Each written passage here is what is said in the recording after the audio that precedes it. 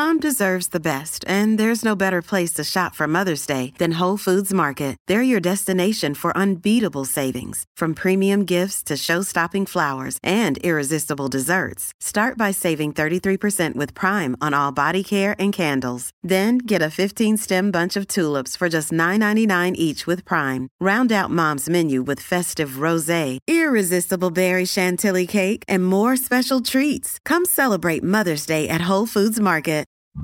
This is the John Oakley Show podcast. A barrel full of topics worthy of discussion for Pizzaville. Dial pound 3636. In-house every midweek. Ernie Eves, former Premier and Finance Minister here in the province of Ontario. How's Ernie? I'm great. I'm enjoying summer. Are you? Well, enjoy it for, the foreseeable future, because what are we out of summer, officially into fall on the weekend? Yes, we are, except the temperature and the weather isn't going to be No, it's all pleasant. like it's going to be great. Got to like it as long as we can hang on. Dan Moulton's back with us, consultant at Crestview Strategy, that's a public affairs agency, and a former advisor in the McGuinty and Wynne governments. How's Dan? I'm doing great, John. I agree with Ernie. It's a beautiful day out there. Okay, it's almost Mr. Roger-esque, isn't it? A beautiful day in the neighborhood. Good Maybe on that's you. why Elizabeth May took the day off. She has no events today. She has no events today? All right, well, we'll talk about an event that obviously will see her want to be there. John Turley-Ewart is with us, risk management consultant, specializing in capital markets with extensive experience on Bay and Wall Streets. John, how you doing? Very well, thank you. Good. Just want to ask, attendant to a piece that we were discussing with the folks, the callers, before you got here.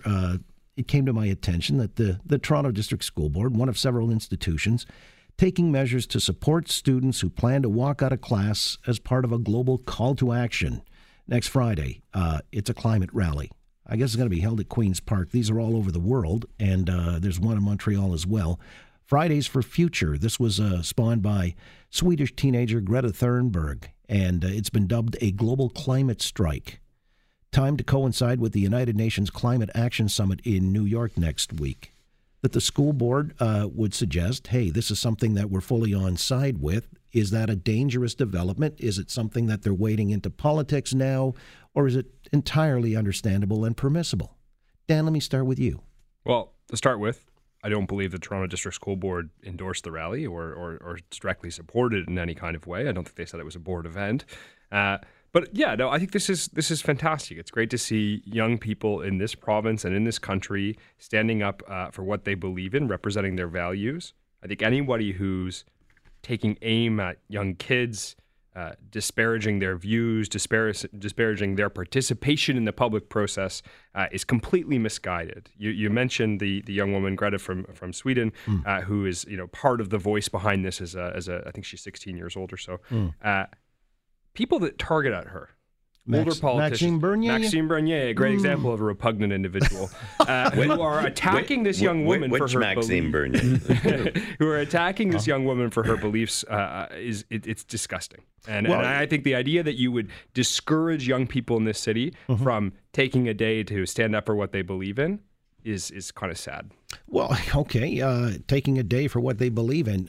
Nobody's suggesting that the school board is, I guess, coming down by suggesting that they're not going to penalize anybody academically, no tests, no assignments and things like that. They obviously are simpatico with this, but where does that end? So somebody called in and said, what if there were a big rally for capitalism or something? Look, I guess if I can put a finer point on it, years ago when the schools endorsed An Inconvenient Truth, Al Gore's movie, the Academy Award winner, and made it part of the curriculum. There have been a lot of questions drawn about doing that as board policy. And that's what I'm saying. When you wade into politics, you want to be mindful or careful that, you're not establishing a precedent or politicizing things, maybe even getting into propagandizing. How do you see it, John? First of all, I'd correct you on the penalizing part. The TDSB has stopped penalizing students a long time ago. Trying to fail a student today is almost like trying to fire a union member in the teachers union. It's not something that readily happens, as you well know. So let's be straight on that. Sure, I agree in principle with what Dan is saying, but the part that you're bringing out is the fact that a lot of kids get used by adults to front their political views. And it's quite possible that you have teachers who are, happy to have environmentalism, fronted by kids because it advances their own agenda. There may be other teachers who simply don't.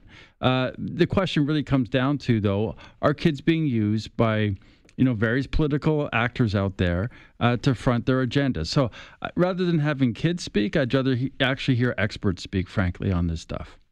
All right. Ernie, do you have an opinion one way or the other on this? Well, I don't think there's anything wrong, obviously, with young people coming out and expressing their point of view on something they feel strongly about. I guess the issue becomes, though, as you have pointed out, that so where do you draw the line? So this issue, okay, maybe most people could agree is serious or important enough that we should be taking a day off school. What if another group of people think that next Monday should have another issue, and another group of people think that the following Thursday is important for a different issue? Who gets to pick and choose when students are allowed to just vacate the classroom because they believe in a certain cause? Does it depend on the cause? Does it depend on... Well, they're saying the magnitude of the cause. Point of view is? Well, the magnitude of the cause, because it's obviously... Well, how about no nuclear arms anywhere in the world? Isn't that a very important point of view? Shouldn't we have a day for that? Well, I don't think anyone's declared a day, right? I don't think the TDSB hasn't declared a day. They're saying that they understand students are going to participate in this rally. That's nice. I think that's what they've said. Full stop. They have, but they haven't said this is the day off school. No, they haven't said it's that we're closing all the schools. They're endorsing a day. That's the point Ernie was making. If the United Nations gets behind something or endorses it, if it's got a critical mass or it's of such magnitude that enough people buy in and the school goes along with it. But John, if I can just interrupt, I mean, in all honesty, how many kids do you think are actually going to show up?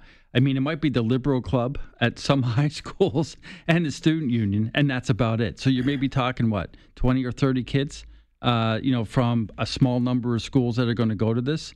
It's not something that you're going to see thousands and thousands and thousands of students on, and I'll bet you a cup of coffee. I think you may be surprised. On that.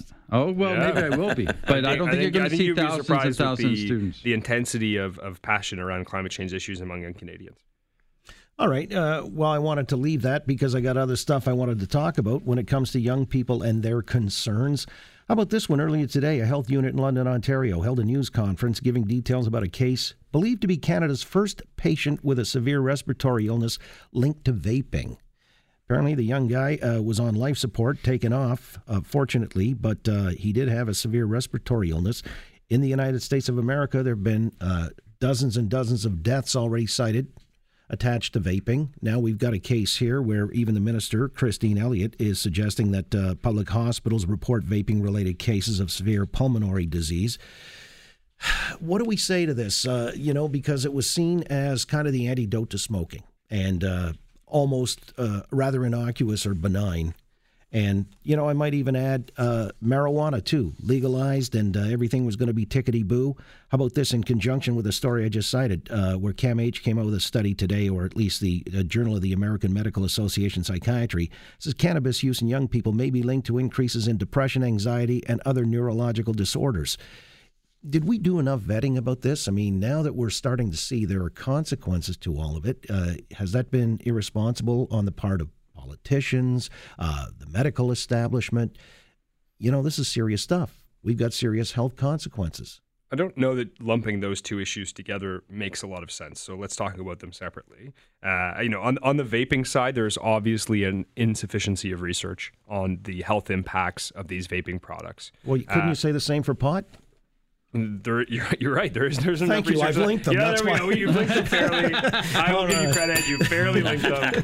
There is an insufficiency of research on both sides. I think the issue is a little bit different. There is more research on the cannabis side. There is certainly a healthy body of research that says that underage consumption is a bad thing. That's why we have a legal age of consumption in this country, first of all. Yeah, 19. And second of all, there is a healthy amount of research that says if you are predisposed to certain mental health issues like anxiety and depression, it will exacerbate exacerbate those problems, much like any other inebriant. So alcohol, this is the same thing, right?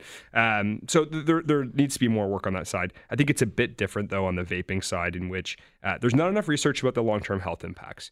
It does seem, though, that this case in Ontario, though we don't know a lot about it yet, and the cases in the States are pretty isolated incidences of problems with the technology, right? So you have only a small number of people that have died in the States compared to the number of people. I think it's more than 100 already. Right. I think it's 13. Well, I've heard more, but go ahead, John. Well, the key point here around the vaping is the technology. It seems that once someone says it's a digital technology or a new technology, people go, "Oh, great, no problem, no rules, no requirements, go for it."